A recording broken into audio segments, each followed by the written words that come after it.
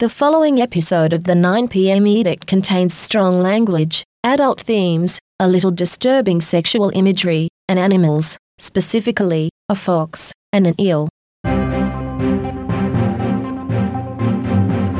Thursday, the 2nd of July 2020. In this episode, we hear what some people think about other people who think very bad thoughts about statues. The terrorists are more popular than the President of the United States. We hear about the fear in America. Right now, I'm too nervous to take a meal from McDonald's because I can't see it being made. And we hear... And we hear whatever the fuck this is. Every single one of you that are obeying the devil's laws are going to be arrested. And you, doctor, are going to be arrested for crimes against humanity. Every single one of you. This is the 9 p.m. official Karening of the American Doom Times.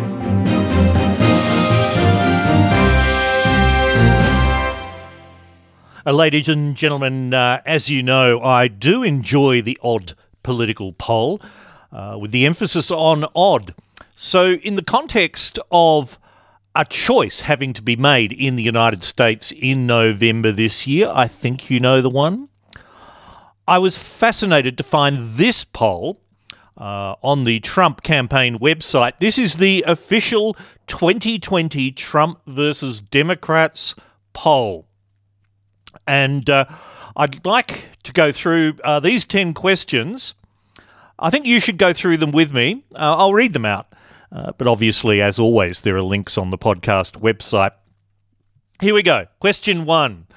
Who would you rather see fix our nation's shattered immigration policies? A, President Trump, or B, an MS-13 loving Democrat? 2. Who do you trust more to protect America from foreign and domestic threats? A, President Trump, or B, a corrupt Democrat? 3. Who would you rather handle our nation's economy? A, President Trump, or B, a radical socialist Democrat? 4. Who do you believe is more transparent with the American people? A, President Trump, or B, a lying Democrat? This is good, isn't it? 5. Who do you trust to not raise your taxes? A, President Trump, or B, a high-tax Democrat? 6. Who do you believe will always put America first? A, President Trump, or B, a sleazy Democrat? Sorry, my mind just drifted off there for a minute. The idea of a sleazy Democrat in the right context, right? 7. Who do you believe will keep their promises? A, President Trump, or B, a lion Democrat? Now, I wish... Oh, that's lion with an apostrophe, but back in question 4, it was a lying Democrat. We're getting into it now. A lion Democrat. 8. Who do you believe will fight for you every day? A, President Trump, or B, a low-energy Democrat?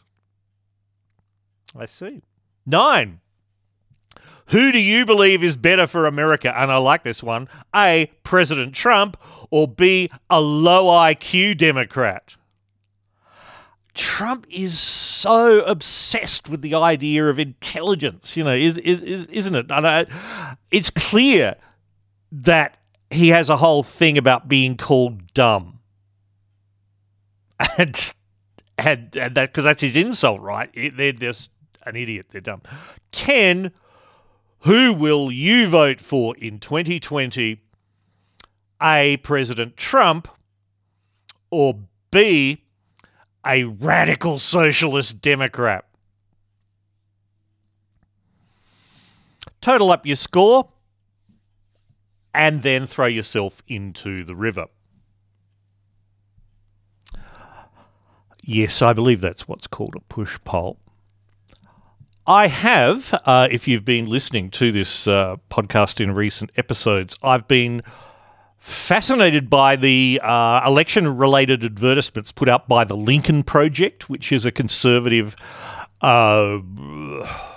propaganda agency in the United States, whatever. They've been making some ads. Two caught my attention just recently. Obviously, they are a bit anti-Trump. This one is called Truth. The most deceptive, lying president in history finally told the truth.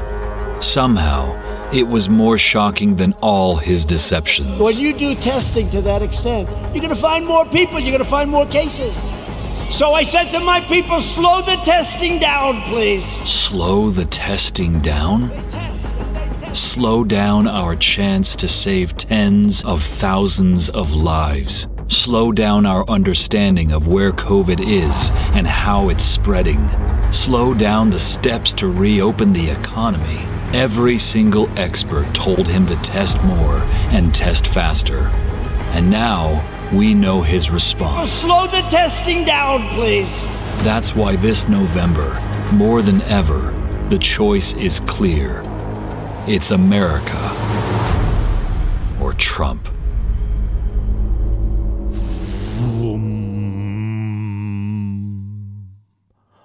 They're getting pretty powerful.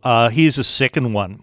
I'll have some more commentary later, don't worry. I will get snarkier as I go along.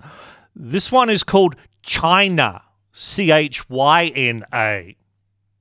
Donald Trump is playing pretend again, saying he's the one to take on China. They can't wait. They know who Donald Trump is. Weak, corrupt, ridiculed. China beats him every time. No matter what he says, China's got his number. Trump even begged Chinese leader Xi to help him win re-election. Like a dog. Woof, woof, woof. Trade negotiations? China won. Trump's tariffs? They laughed as Trump hit American families with higher taxes. Trump's trade war? Farms and small businesses went bankrupt. China's military? Expanding without American leadership in the region. President Xi? Trump rolls over for China's president every time. Is it Ivanka's secret deals in China?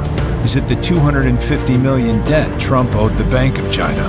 It doesn't matter, because when it comes to Trump, China can't lose. The Lincoln Project is responsible for the content of this advertising. There's been another Lincoln advert, which I won't play because it's in Russian with American subtitles, I've been told, by someone who is who knows Russian, that the subtitles aren't the best. And I was thinking about that. I mean, what is the target audience for the Lincoln Project? Someone watching that, and they're a Trump faithful, they're just going to fake news. Hearing one in Russian talking about how Trump is essentially a puppet of Russia, again, they're going to see that as fake news. Maybe the target audience has to be people who are willing to watch 60 seconds with subtitles, something that'll break them away from watching, or rather listening to documentaries from NPR. But it did occur to me, it's the United States. Getting people out to vote is an important part of the thing. So reminding people who already think that Trump is a Russian puppet to get out there and actually vote and put not their money where their mouth is, put their democracy where their ears are. I'm just trying to visualize how that would work. Anyway, that's part of it. I wonder where they're running this. Anyway, with Trump obviously wanting a second term in government, you might wonder what his plans are for that second term. Well, he was asked recently. What's at stake in this election as you compare and contrast? And what are your top priority items for a second term? Well, one of the things that will be Really great. You know, the word experience is still good. I always say talent is more important than experience. I've always said that. But the word experience is a very important word. It's in a very important meaning. I never did this before. I never slept over in Washington. I was in Washington, I think, 17 times. All of a sudden, I'm president of the United States. You know the story. I'm riding down Pennsylvania Avenue with our First Lady, and I say, this is great. But I didn't know very many people in Washington. It wasn't my thing. I was from Manhattan, from New York. Now I know everybody. And I have great people in the administration. You make some mistakes, like, you know, an idiot like Bolton, all he wanted to do is drop bombs on everybody. You don't have to drop bombs on everybody. You don't have to kill people. I mean, you don't.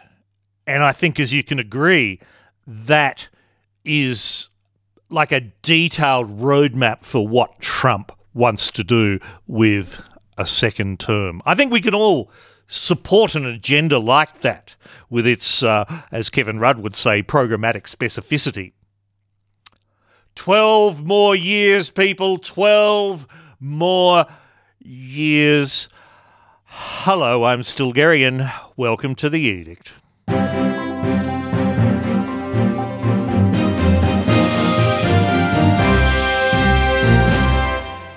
Well, COVID-19, as you've heard, or as you've not heard, I haven't been doing any more of the quarantine's diary things, whatever I called them, mostly because I think for most of us, it's, at least in Australia, it's settled down into a kind of routine.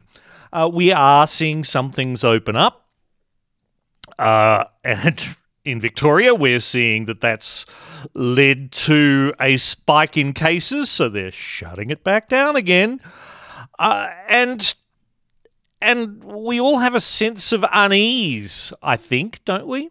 I mean, even the conspiracy theorists, and I'll come back to them later, obviously, but even the conspiracy theorists must be feeling some sort of stress about this, because they're thinking the whole world is conspiring to really persecute them individually and specifically, but en masse.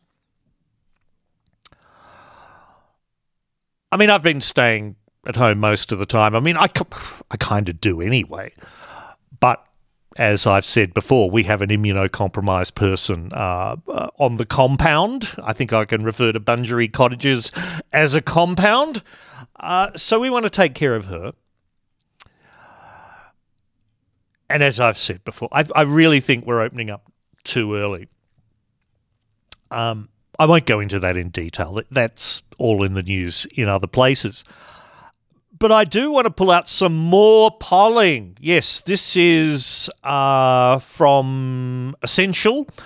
And look, there's links to all these things on the website, as they always are. This was done like about a week and a half ago.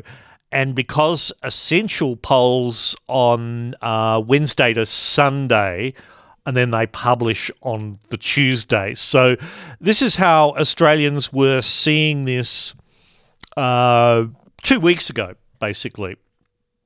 The first question I want to talk about is, how likely do you think it is that there will be a second wave of COVID-19 infections as a result of easing restrictions? Now, as I say, this was polled before this burst in Victoria, so it'll be very interesting to see the next one. 20% very likely, 43% quite likely, for a total of 63%. That's a solid majority of Australians think that, yes, there will be a second wave. And those figures are a bit higher in Victoria because they've been having more problems, lower in South Australia and Western Australia because they've been very fortunate so far, and so on. Are there age breakdowns? There are. Total likely... it's not huge, but people 55 plus are more likely to think there will be a second wave than those in the 18 to 34 group. 67% versus 58%. Click through for the full figures. It's interesting. The second question I'm fascinated by, which is thinking about the future, how long do you think it will take for the following to occur? And they were asked a range of questions, all about COVID-19, except for a clarification question. So the first one, quarantine will no longer be required after international travel. And the most common, 35% said 1 to 2 years. 22% said more than 2 years. And 4% said never. We will never get rid of the quarantine, which is interesting. When will a vaccine be developed? Again, the most common, 43%, 1 to 2 years, 4% never. The housing market will return to pre-pandemic levels because obviously the most important thing in Australia is fucking real estate. Again, the most common, 38%, 1 to 2 years.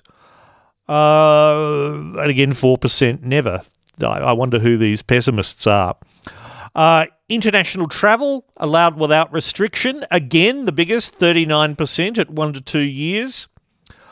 Unemployment levels will return to pre-pandemic levels. 1 to 2 years, 37%. The population will build resistance to COVID-19 through exposure, so-called herd immunity. That was 1 to 2 years, 31%. I think people would just I don't know whether they were donkey voting, but there are some minor variations in those who think it would happen more quickly. But here's the thing. Australia will pay off its national debt. Now, remember, national debt is this thing which can just go on forever, right? I should get someone on to talk about that, shouldn't I? 5% of Australians think the national debt, 1 in 20 Australians think the national debt could be paid off within the next 6 months. And another 9% think it could be 7 months up to a year, and 12% think it could be 1 to 2 years. So that's roughly a quarter of Australians think the entire national debt could be paid off in under 2 years. I love polls. Another aspect of the reportage on COVID-19 that shat me off was some of the angles around the cost of quarantining returning international travellers in hotels. Here's a headline from the ABC. It's a few days ago, so the numbers will have changed by now. Coronavirus hotel quarantine numbers crack 60,000 people as governments spend more than $118 million.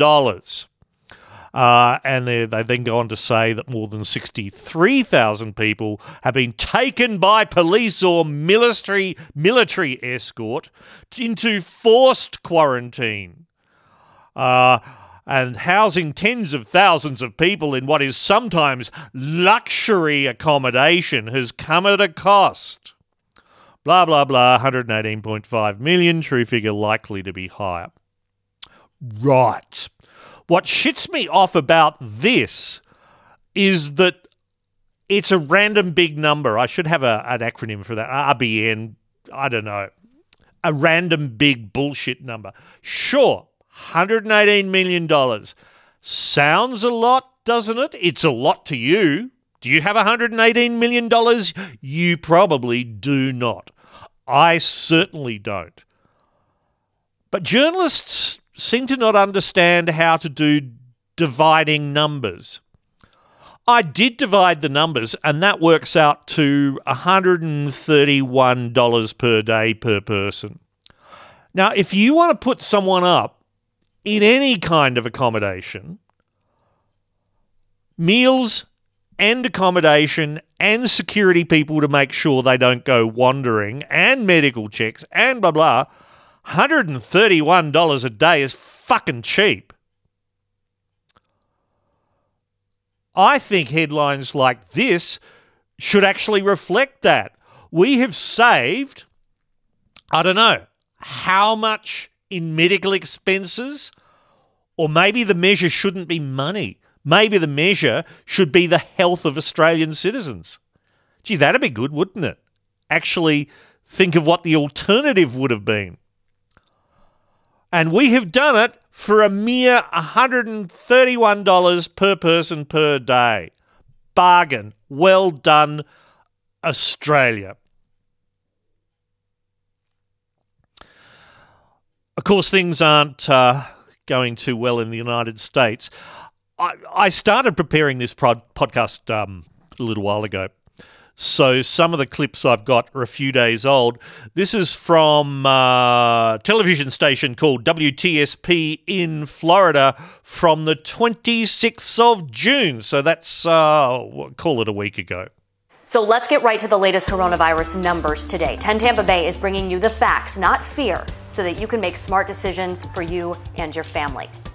In the last 24 hours, another 8,942 people in Florida tested positive. That brings the total number of cases now to 122,960. It was the largest single-day increase we've seen since the pandemic began. So here's what those numbers look like in context for you. See that black dotted line? That shows the rolling average. The orange vertical lines show the dates Florida entered new reopening stages.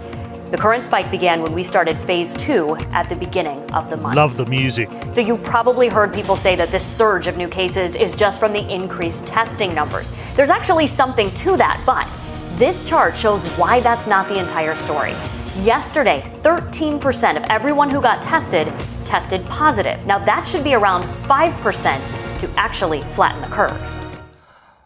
As I say, that's a few days ago.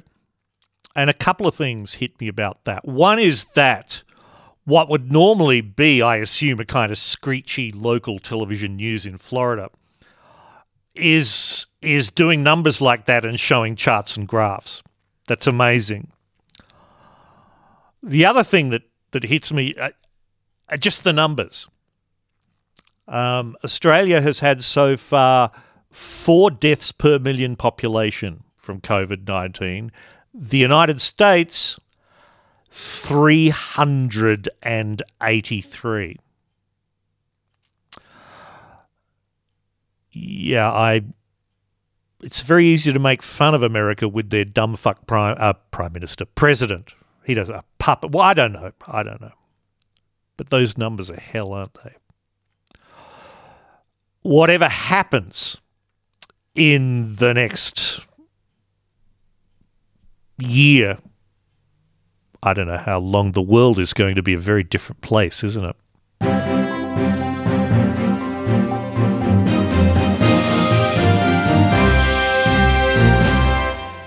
Let's stay with America for a moment. There's a lot happening in the America.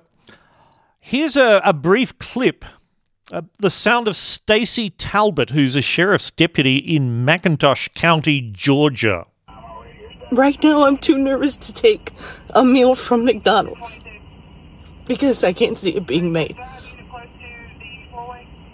I don't know what's going on with people nowadays, but please, just give us a break.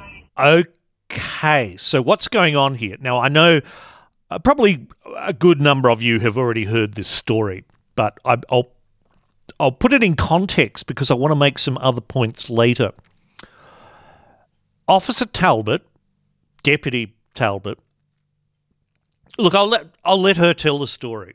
So I decided to come to the McDonald's at Love's on the Ford Avenue exit, and I waited in line to get my food. I had already done my mobile order so that, people don't pay for my stuff because I just always like to pay for it myself.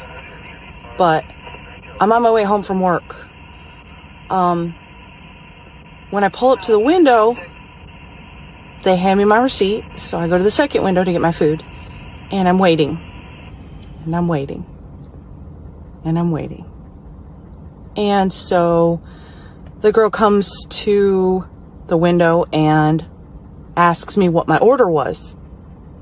I repeat my order and my coffee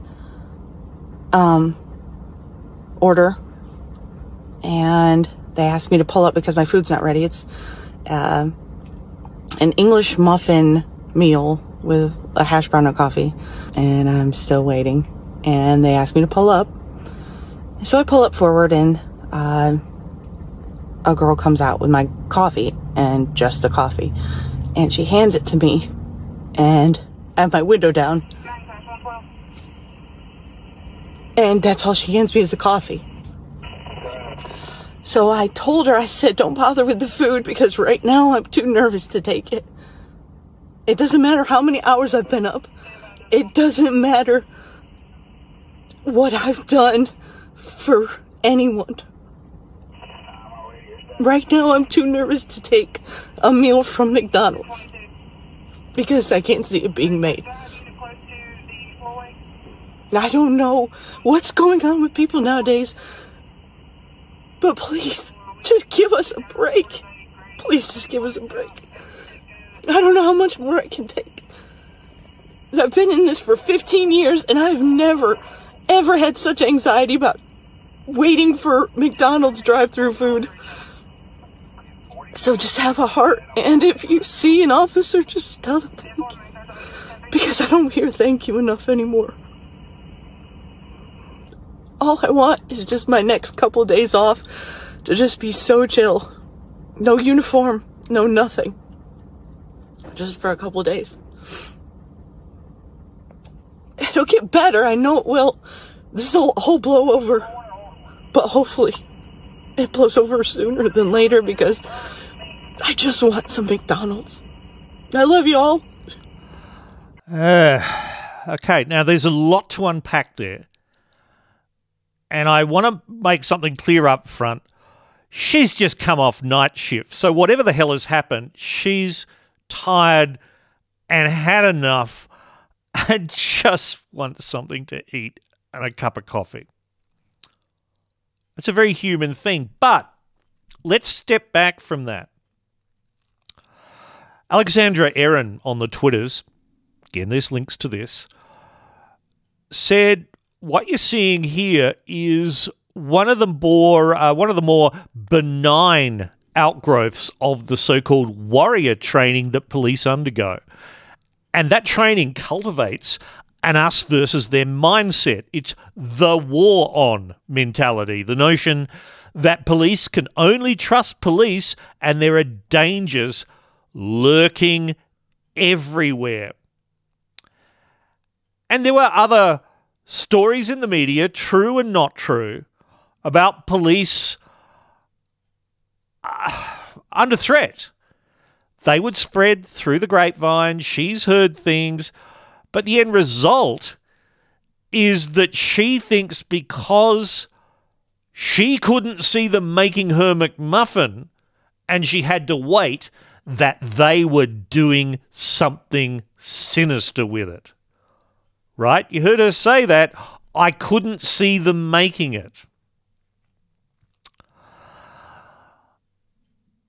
Now, as Alexandra Erin suggests, her kind of reaction would have been, okay, for whatever reason, it wasn't instantaneous. Stuff happens. But American cops are trained to imagine danger everywhere, I suppose because there is with all the fucking guns out there. And that's what they see. That's why someone in a car just reaching for a pocket or the glove compartment, they're going for a weapon, bang, dead. Because if you don't react quickly, you dead. As Mazerin said, from day one, part of the psychological moulding that goes into making a police officer, there are two key messages. One, enemies exist. Two, you must kill them because it's a war. I've linked to an article that Alexandra Erin cites called Sheep, Wolves and Sheepdogs. Killology is the website. There you go. Killology. And I've linked to a couple of others as well. They are well worth reading to understand the mindset that American cops are trained in. A whole separate issue, of course, about whether that's right and about whether they should do something else. Officer Talbot did say later that she spoke to, with the owners of the McDonald's. She did say she had not been mistreated by staff. She said she was nervous to take the meal because she has felt generally suspicious as of late. As I said, that's not the only incident that's been in the news recently in the United States. Here's a bit about another one, and this is the background I wanted to lead up to. This clip is from On the Media, the NPR podcast. God, I'm a hypocrite. Look, here's how they summarized it. Clearly, police accountability has been one of the summer's dominant themes, and just as clearly, media accountability always is. But we've had some recent examples that serve them up together deliciously. 3 NYPD officers poisoned at a Manhattan Shake Shack. That's according to law enforcement officials. And it appears bleach was poured into their milkshakes. Shake Shack releasing a statement tonight saying they are horrified. And then overnight, NYPD detectives said that they determined there was no criminality by Shake Shack employees. The company says it is cooperating with the investigation and the officers are okay. Yeah. Of course the officers are okay because they weren't being poisoned.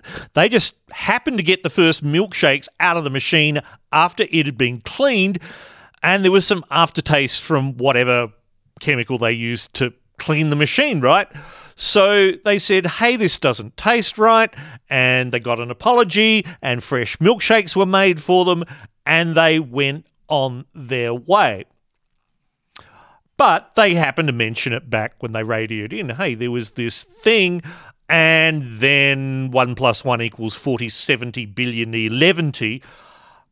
And police officials started saying there was a poisoning, right? We heard that. Who were these police officials? Well, they weren't police. Turns out they were the Police Benevolent Association and the Detectives Endowment Association, not the police. And like police unions here in Australia, I mean, they've got an agenda. 2 New York police associations, not the NYPD itself, they put out press releases, tweets, saying our officers were intentionally poisoned. They were targeted at the Shake Shack. Our officers can't even enjoy some time off getting fast food. They said, fortunately, they were not seriously harmed, but it just shows we can never let down our guard. Never. There are enemies everywhere. The voices you heard there, Brooke Gladstone, she's one of the presenters of On the Media, and Eric Burlett, who's a media critic. He runs a newsletter called pressrun.media. Now, this whole thing was debunked by NYPD within hours, but did that stop Fox News from continuing with their narrative? What do you think? Mike Huckabee, former governor, Fox News contributor, he was tweeting out after the story was debunked that employees at Shake Shack should be arrested for murder. Yeah, sure. Why not? Why not? The problem, Burlett said, and we have the same problem in Australia, although not kind of to that extent, is that the news media has kind of this weird symbiotic relationship with the cops. Talk about local TV coverage. Crime is their number one story day in and day out. If you lose a connection with the local police department, what are you going to put at the top of the telecast each night? There is an over-reliance. Over time, it becomes a partnership. Hey, tell us what's happening. Hey, can you give us the behind the scenes? But there has to be a skepticism. There has to be, when something comes across the transom like this milkshake allegation, there has to be an ability to hit the pause and say, what? Wait, who? No. But just another quick point in terms of the journalism, If you get lied to as badly as you just got lied to with the Shake Shack story, if you are told officers were intentionally poisoned when they never even had symptoms, as we found out later, you should never quote those people again. Well, no, you shouldn't, but, you know, you want to be on the drip, right? You're a journalist and you're covering the cops and it's exciting. There was another OTM segment this week on the media, OTM, right? Got it. On that television series Cops, you know, the one that's been running for 30 years. You've probably got the theme running in your head now. Well, that was finally cancelled last month in June because of all of this pushback against the US police. In this other segment, they talked to a guy called Dan Taberski, who runs a podcast called Running from Cops. He and his team watched nearly 850 episodes of the show and did the stats. And Cops shows roughly 4 times the amount of violent crime that they encounter in real life, 3 times as many drug crimes, and 10 times the amount of prostitution because, hey, television.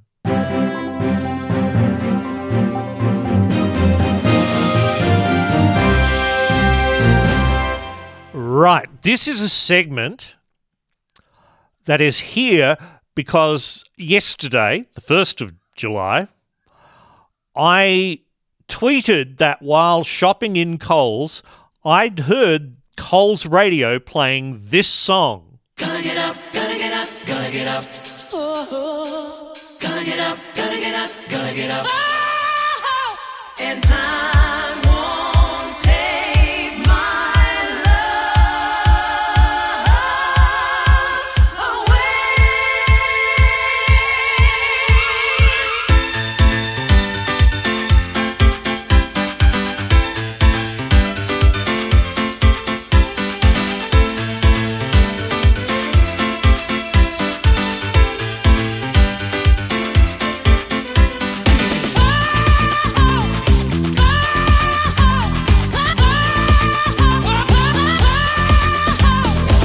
Yeah, that's enough of that because I don't have copyright clearance to play any more than that, and I don't want this fucking podcast to be blocked by those big copyright bastards and the Digital Millennium Copyright Act, which allows them to just kind of block things on complaint rather than considering the legality.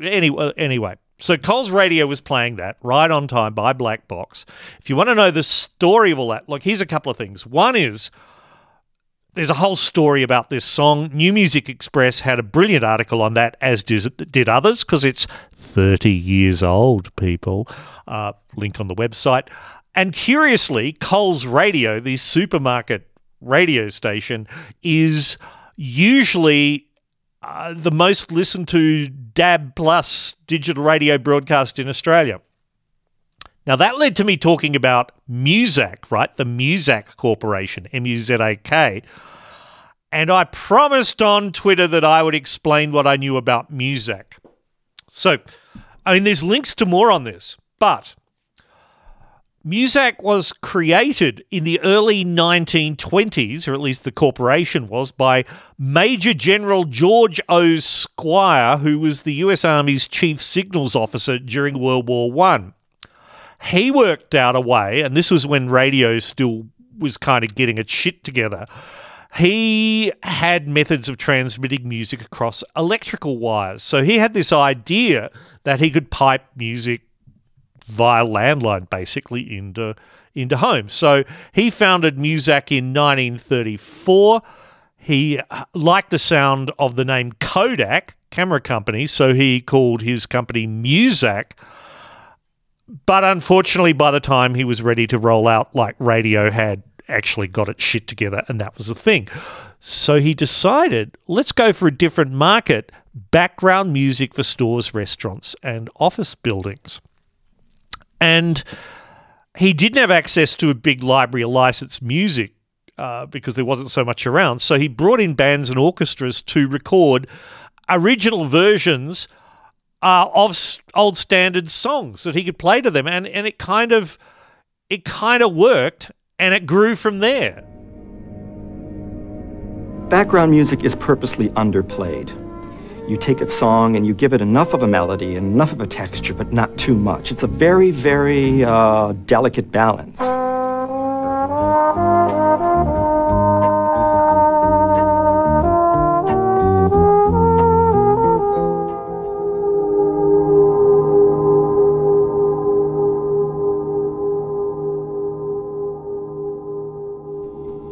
By taking away the ego of the artist, it allows the listener to fill in the blanks. Foreground music distracts people. That's part of the trailer for a film called Thank You for the Music, a film about Muzak. You can find it on the Sheep Tunnel. Now, this did pretty well for Muzak, but then in World War II, they discovered, or so they say, at least they patented the concept, a thing they called stimulus progression. The idea was that you would have 15-minute blocks of instrumental background music, and that would create a subconscious sense of forward movement. And they claimed that when workers listened to these blocks of music, they got more work done, they were happier and more productive, because more productive is a thing. Now, the science is probably bullshit, but curiously enough, the White House put in Muzak in 1953. It was wired up. Now, there's a whole bunch of threads that then come out from here. One is that Brian Eno, that guy who's to blame for fucking U2 becoming more than a Belfast pub band or wherever the fuck they're from. They're probably from Ireland rather than Belfast, I don't know. Anyway, he said this background music was bland, and he invented the whole concept of ambient music to be something that sure was there in the background and filled the space, but also if you wanted to listen to it, there was depth to it. Whereas Muzak, kind of once you went down below the surface, there was nothing to find. The very first Eno ambient album in that sense was Music for Airports, which, I mean, says it all, right? So that's part of it. But the other part I wanted to mention, all that is preamble, I know, I'm sorry, is that in Australia, and I assume in many other countries, the problem is distributing the Muzak to the supermarkets and shopping malls and everywhere where it's played. Back when I was station manager of 3D Radio in Adelaide in 1993-4, I want to say. I think it was then. Anyway, one of the things about FM radio transmitters is that, yes, there is the stereo signal going out, but there's also two sidebands at lower resolution that you can encode stuff in. I don't fully understand the physics, get a broadcast engineer to explain it to you. But one of the sources of income for 3D radio was that we leased out the rights to use one of those sidebands to the Muzak Corporation. And the supermarkets and whatever would have not your regular FM radio receiver, but one that didn't pull out the main signal, but pulled out one of the sidebands.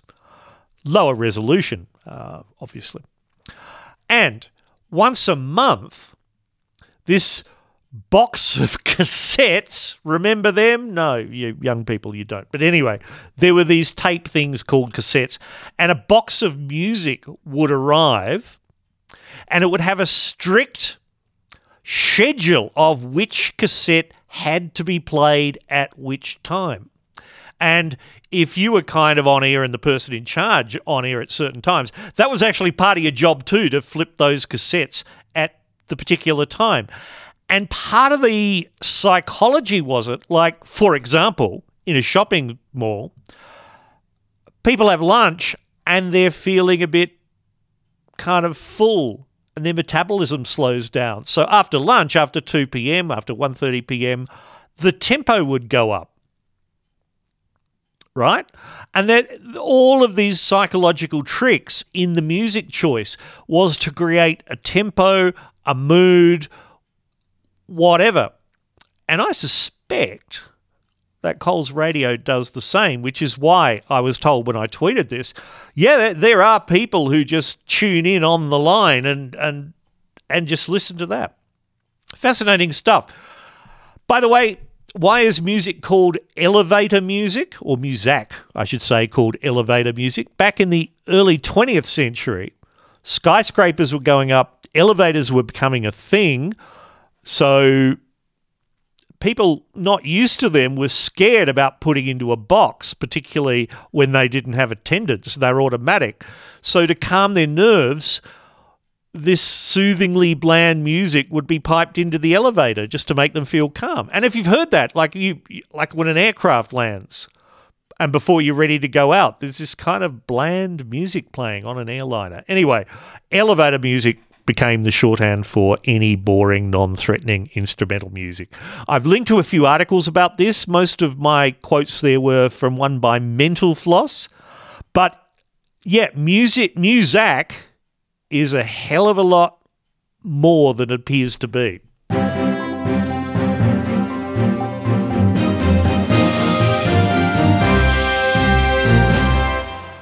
I think it's time to pass the plate. Hey, so thanks. Thanks as always to you, the generous listeners. Thank you so much. This episode, it is thank you to the generosity of Bob Ogden, a regular, Tim Holland, a regular, and also I got a belated birthday present from Peter Leaverdink, who's also a regular. In fact, he's been a huge supporter of my work. So thank you very much to you all.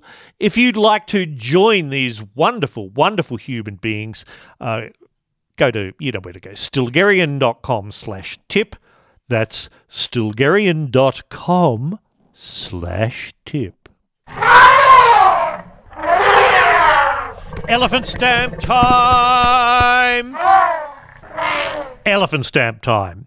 Each mostly episode of this podcast, I award elephant stamps of approval for excellence in the category of thinking.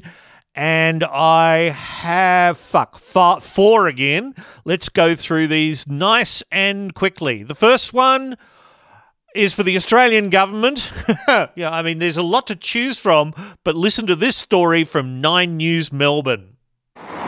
We're here at a shopping mall in Broadmeadows, one of Melbourne's 10 coronavirus hotspot suburbs. Now, as you can see behind me, the overwhelming majority of people are doing the right thing, coming out and getting tested. Others, however, are unhappy with how their suburbs are being portrayed. We've just been pelted with 3 eggs. Their grievances against the media aside, I wanted to let you know what the business owners here are talking to me about. The overwhelming majority were not happy to talk to us, even fewer on camera. But the ones we spoke to say that if they are to go back into a lockdown, as the Premier and Chief Health Officer Brett Sutton indicated, that they need more support. Not just financial support, but they need people out here on the ground to understand their culture and language to make sure that they're able to access that help. For more on this, you can get the full story tonight in 9 News at 6 o'clock. Now, one of the complaints that the locals in Broadmeadows in Melbourne had, when you think about it, was quite reasonable. We wanted information that we understand in our own language. Well, the news today, how far into the fucking pandemic are we? I think what I said 107 days for me. The news today was that Australia's COVID Safe app will now be available in Arabic, simplified and traditional Chinese, Korean and Vietnamese. 5 whole languages, months after the whole thing began. So congratulations for some excellence in the category of thinking from the Australian government. My second stamp, and I'm now having problems about this. This is from, this is going to go to, to R.S. Archer, who's an author, historian, and explorer. He apparently wrote something called the David Saunders book series.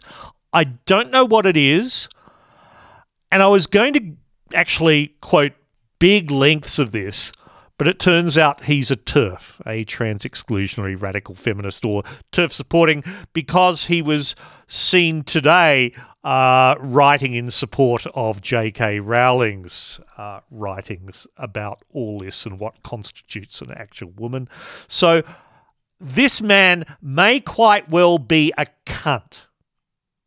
I say that, but this story is funny. He and his wife, she's French, he's a dual citizen, British-French. They live in France, right? And he said back on June the 29th, this is on Twitter, I've put the whole thread up there. Seriously, it's worth reading. He says, R.S. Archer says, he just had a conversation with a British couple who have a holiday home near us. They voted for Brexit,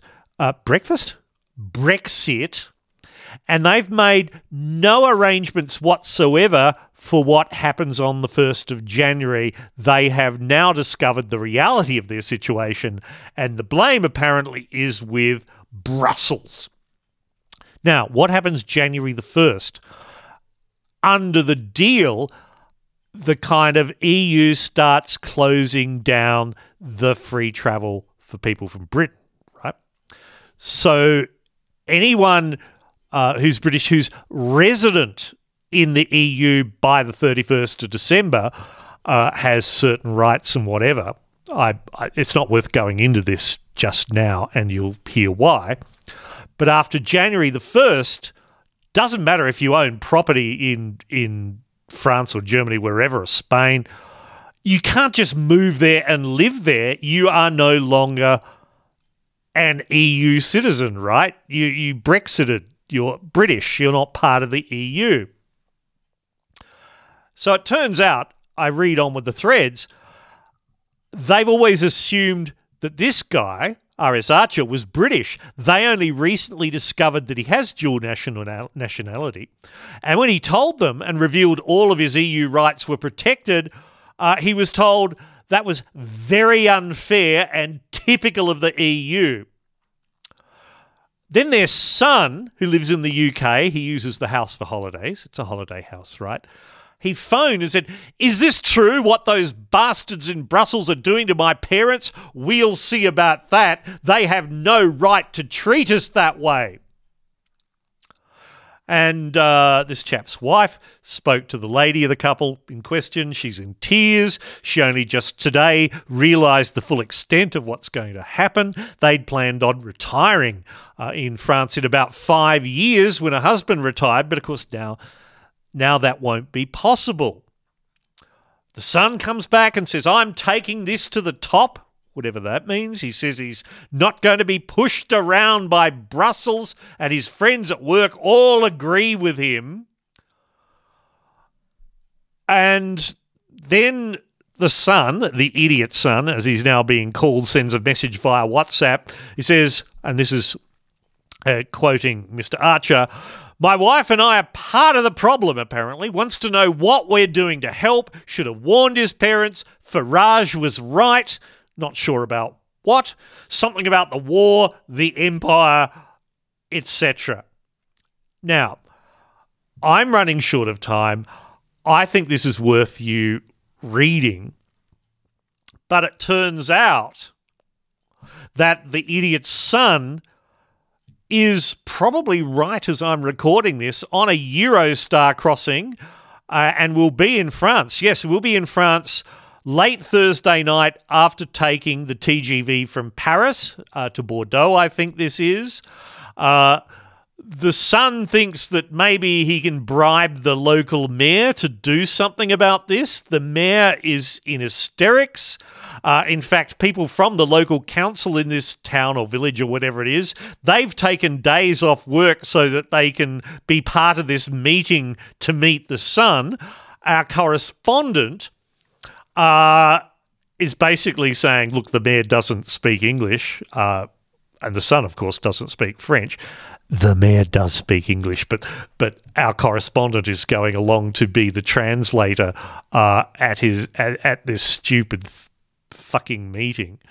The son's just wondering whether, he can just have a few drinks with the mayor and have this sorted out. Because sure, a local mayor in France can override EU migration laws. Go and read it. It's hilarious. Yeah. I will say on the Facebook page of this. No, I'll roll back a bit. The son works as some sort of tradesman on the roads thing. He's told his boss he's going to France for urgent family business. The boss has contacted our correspondent. He said, yes, that's what he's coming to sort out. Apparently there was some bridge incident, which the boss is describing, and also saying he's a man of various talents but need watching, and also he's a bit of a spanner. The son, meanwhile, found out that our correspondent had heard about the bridge incident and said, it was not my fault, that was down to Darren and his obsession with road signs. Sure, so there's that. And the idiot son has a Facebook page which says, off to France tomorrow to sort out stuff for my parents' house, not going to let some frogs push my family around. Brexit is about not letting them push us around anymore. Might have to go to Brussels as well if they no listen, wish me luck. He then messaged our correspondent to say, how far is it, from my house to Brussels? I said about 850 kilometres. He then said, what's that in miles, as he doesn't do French lengths? At the time of recording, as I say, the idiot son is arriving in Bordeaux, I think I said, yes. And the meeting with the local mayor is scheduled for lunchtime Friday. Expect reports. Go follow this on the Twitters. As I say, our correspondent may be a cunt. I'm not sure what we can do about that. But there you go. That's the story. Big elephant stamp to the idiot's son. Josh Taylor, who writes for The Guardian, you have heard him on this podcast before. He's just wondering maybe this guy is a J.K. Rowling sock puppet. I don't think so. There you go. Number 3 goes to that famous and our favourite Fox News presenter, Tucker Carlson, for this 2-minute rant. The Attorney General, Bill Barr, says he is overseeing 500 separate investigations into rioters. Good for him. Presumably one of them is into the destruction of the Albert Pike statue in Washington. It took place last Friday. It was on live television. So far, no one has been arrested for it.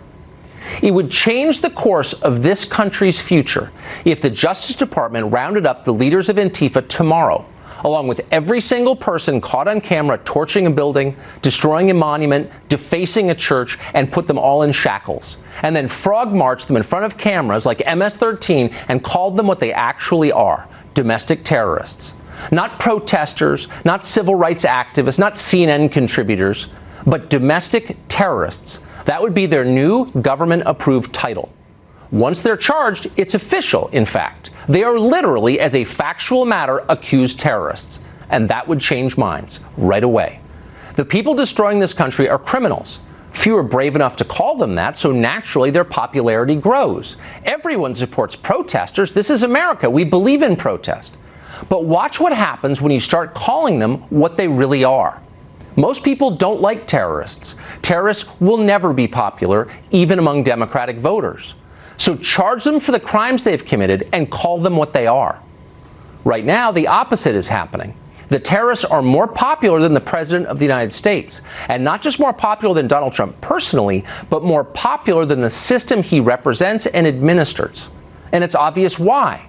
Our system is weak. It refuses to defend itself. Mayors let new countries sprout in the middle of their cities. Our leaders act like laws are irrelevant. Everyone watches this happen. It's a potentially fatal problem. Weak institutions die. Citizens develop contempt for them, and then they get overthrown. The same is true, by the way, for heads of state.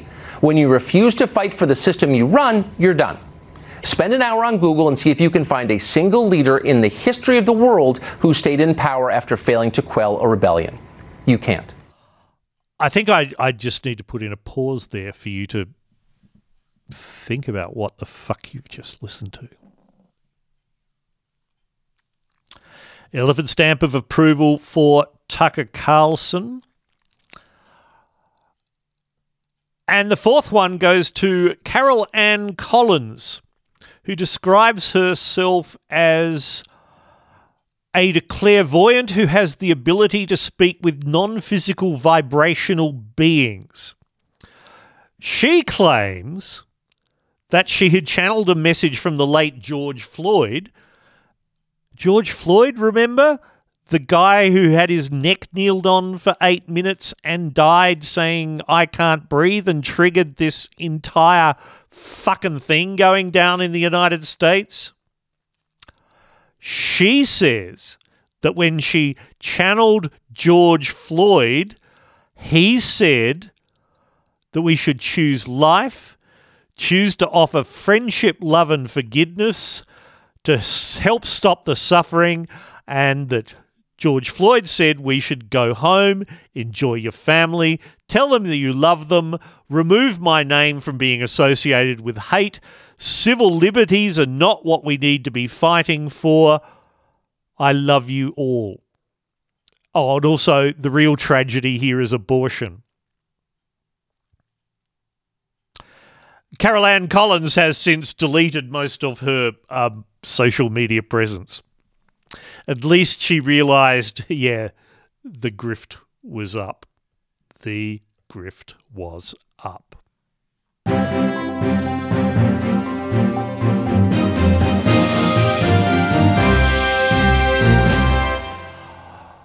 Oh dear, this podcast has been going for more than an hour, and I still have a couple of segments left.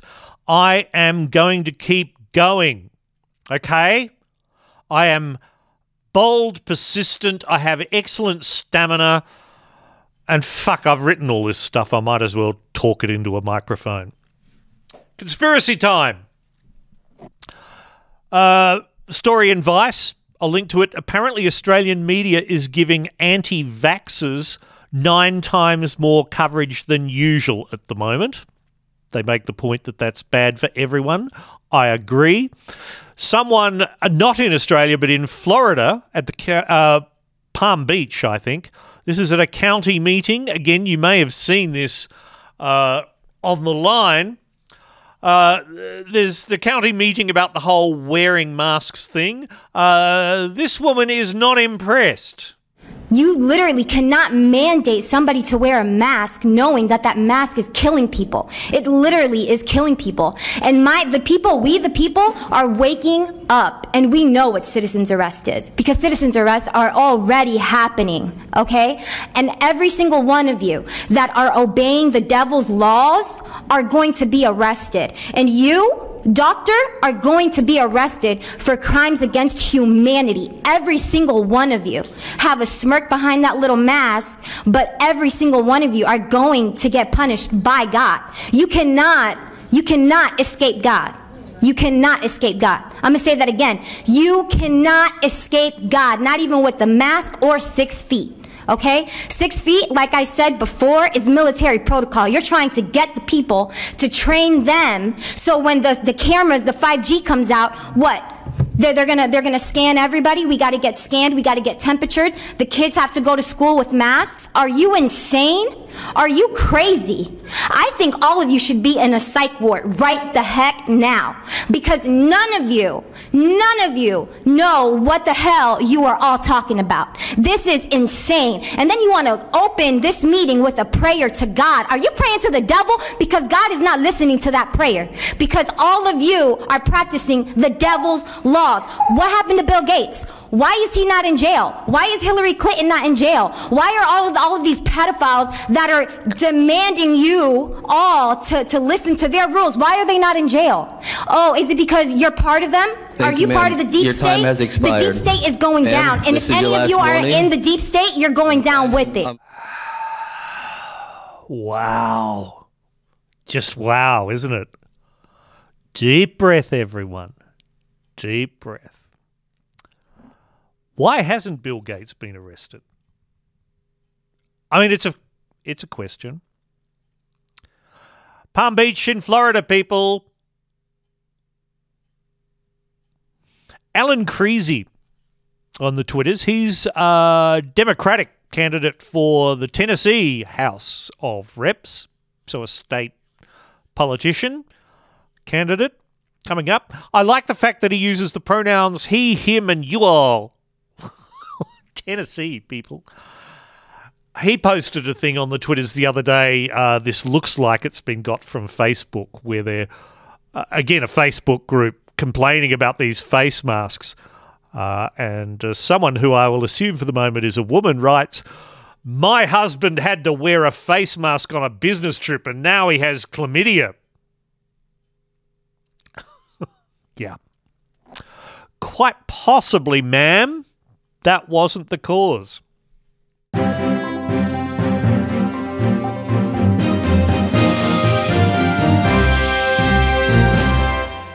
Calm down, only two segments to go, 3 segments. Depends on whether you count them from sting to sting or topics.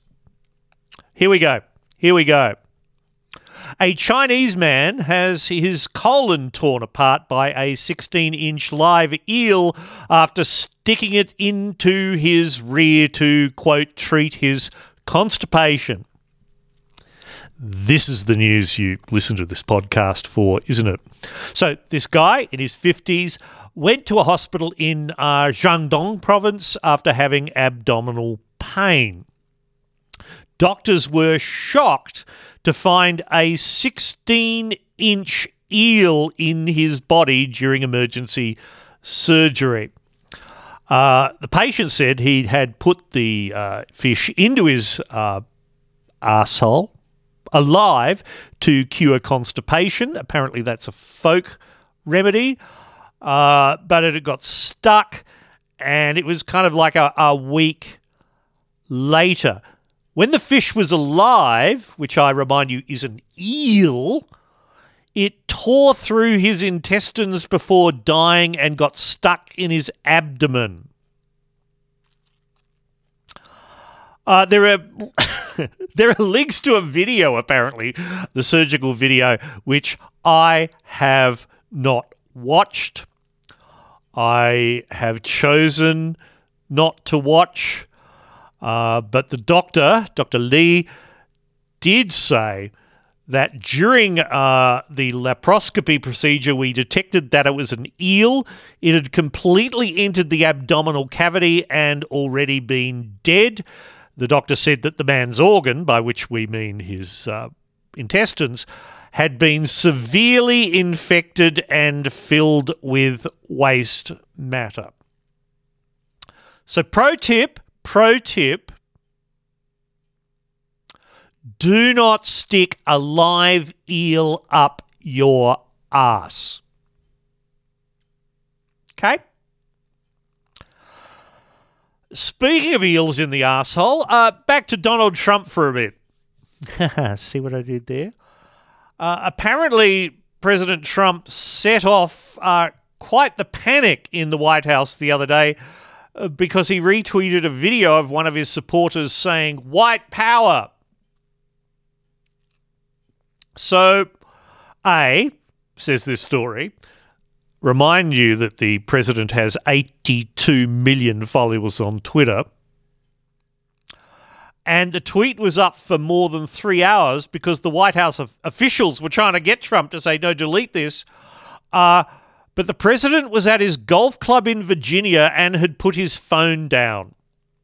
So that's good. For 3 hours, they could not contact the president.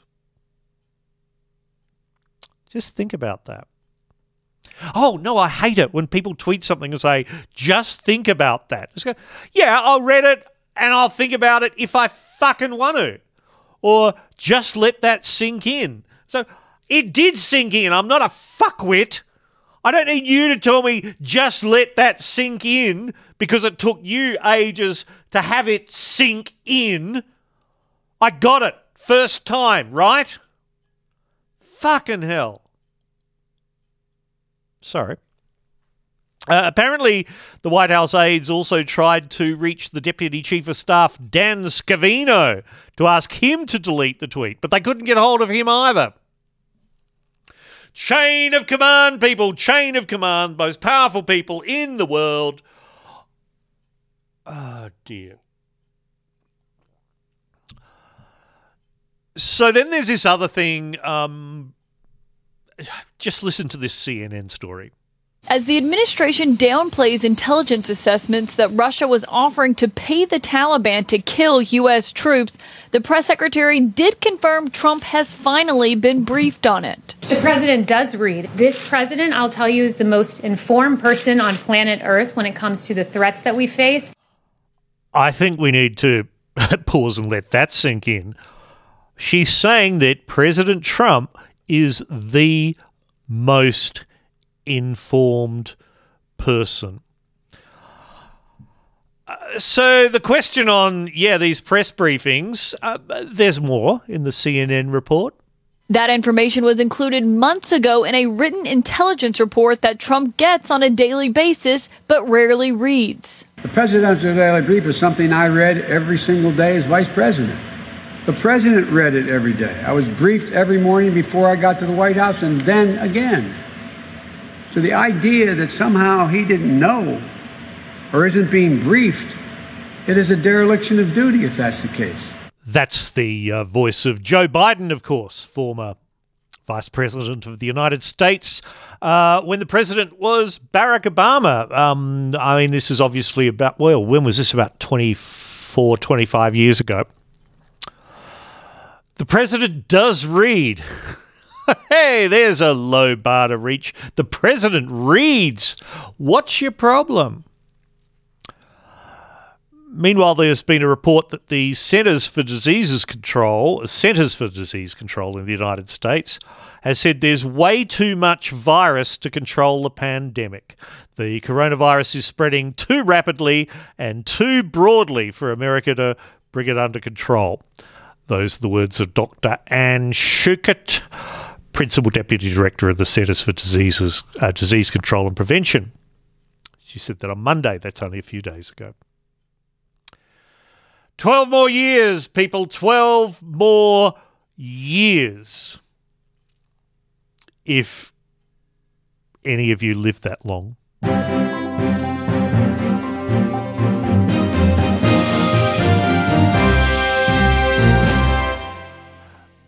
Now, before I go, and I kind of think we've had enough podcasts for this time, haven't we? But before I go, each episode recently, I have been trying to throw in a glimmer of hope or two. And the story this time is set at the University of New South Wales in Sydney, where there is a fox. For whatever reason, probably because there are fewer students around because it's all shut down, a fox has wandered in. Now, some students have seen this fox and going, oh, placid little animal. Hi there, I'll give it a pat. And the fox has come up and bitten them on the hand because it's a fox, right? So at least 3 people have been bitten. 2 of them have had to go to hospital to be treated. So the university has said, oh no, we've got to get rid of the fox. I mean, A, foxes are introduced species, they eat native wildlife, we should just get rid of the fox. And B, it is kind of a health and safety thing, right? I mean, you can't have wild animals eating your students, broadly speaking. But the students have pushed back. They have named the fox Frankie the Fox, and they want it to stay. In fact, they've gone as far as to say that Frankie the Fox should replace the university's current mascot, Clancy the Lion, because there's a lion on the university's coat of arms, because we're a fucking British colony, and of course there's a coat of arms. So Frankie the Fox has a fan club, and it's reached the point where the University of New South Wales grad shop is now selling limited edition Frankie the Fox plush toys and T-shirts, with 40% of the profits going to the Sydney Fox and Dingo Rescue Group. Dingoes are Australia's native wild dogs. Foxes are an introduced species. I don't know what's going on here. I believe the foxes were introduced for fox hunting back in the early days of the colony. But link on the website if you want to support these students who are trying to defend Frankie the Fox, who's guilty of nothing but being a fox, from these authoritarian fascists of the University of New South Wales administration. Go buy yourself a Frankie the Fox plush toy. Do it now. Oh, but send me money as well. Well, that's all the edict for now. You know that all the shit's on the website. I don't need to tell you that. The next episode, probably in a couple of weeks, depending on how things go. We'll see. Until then, I'm Stilgarian. Wash your hands.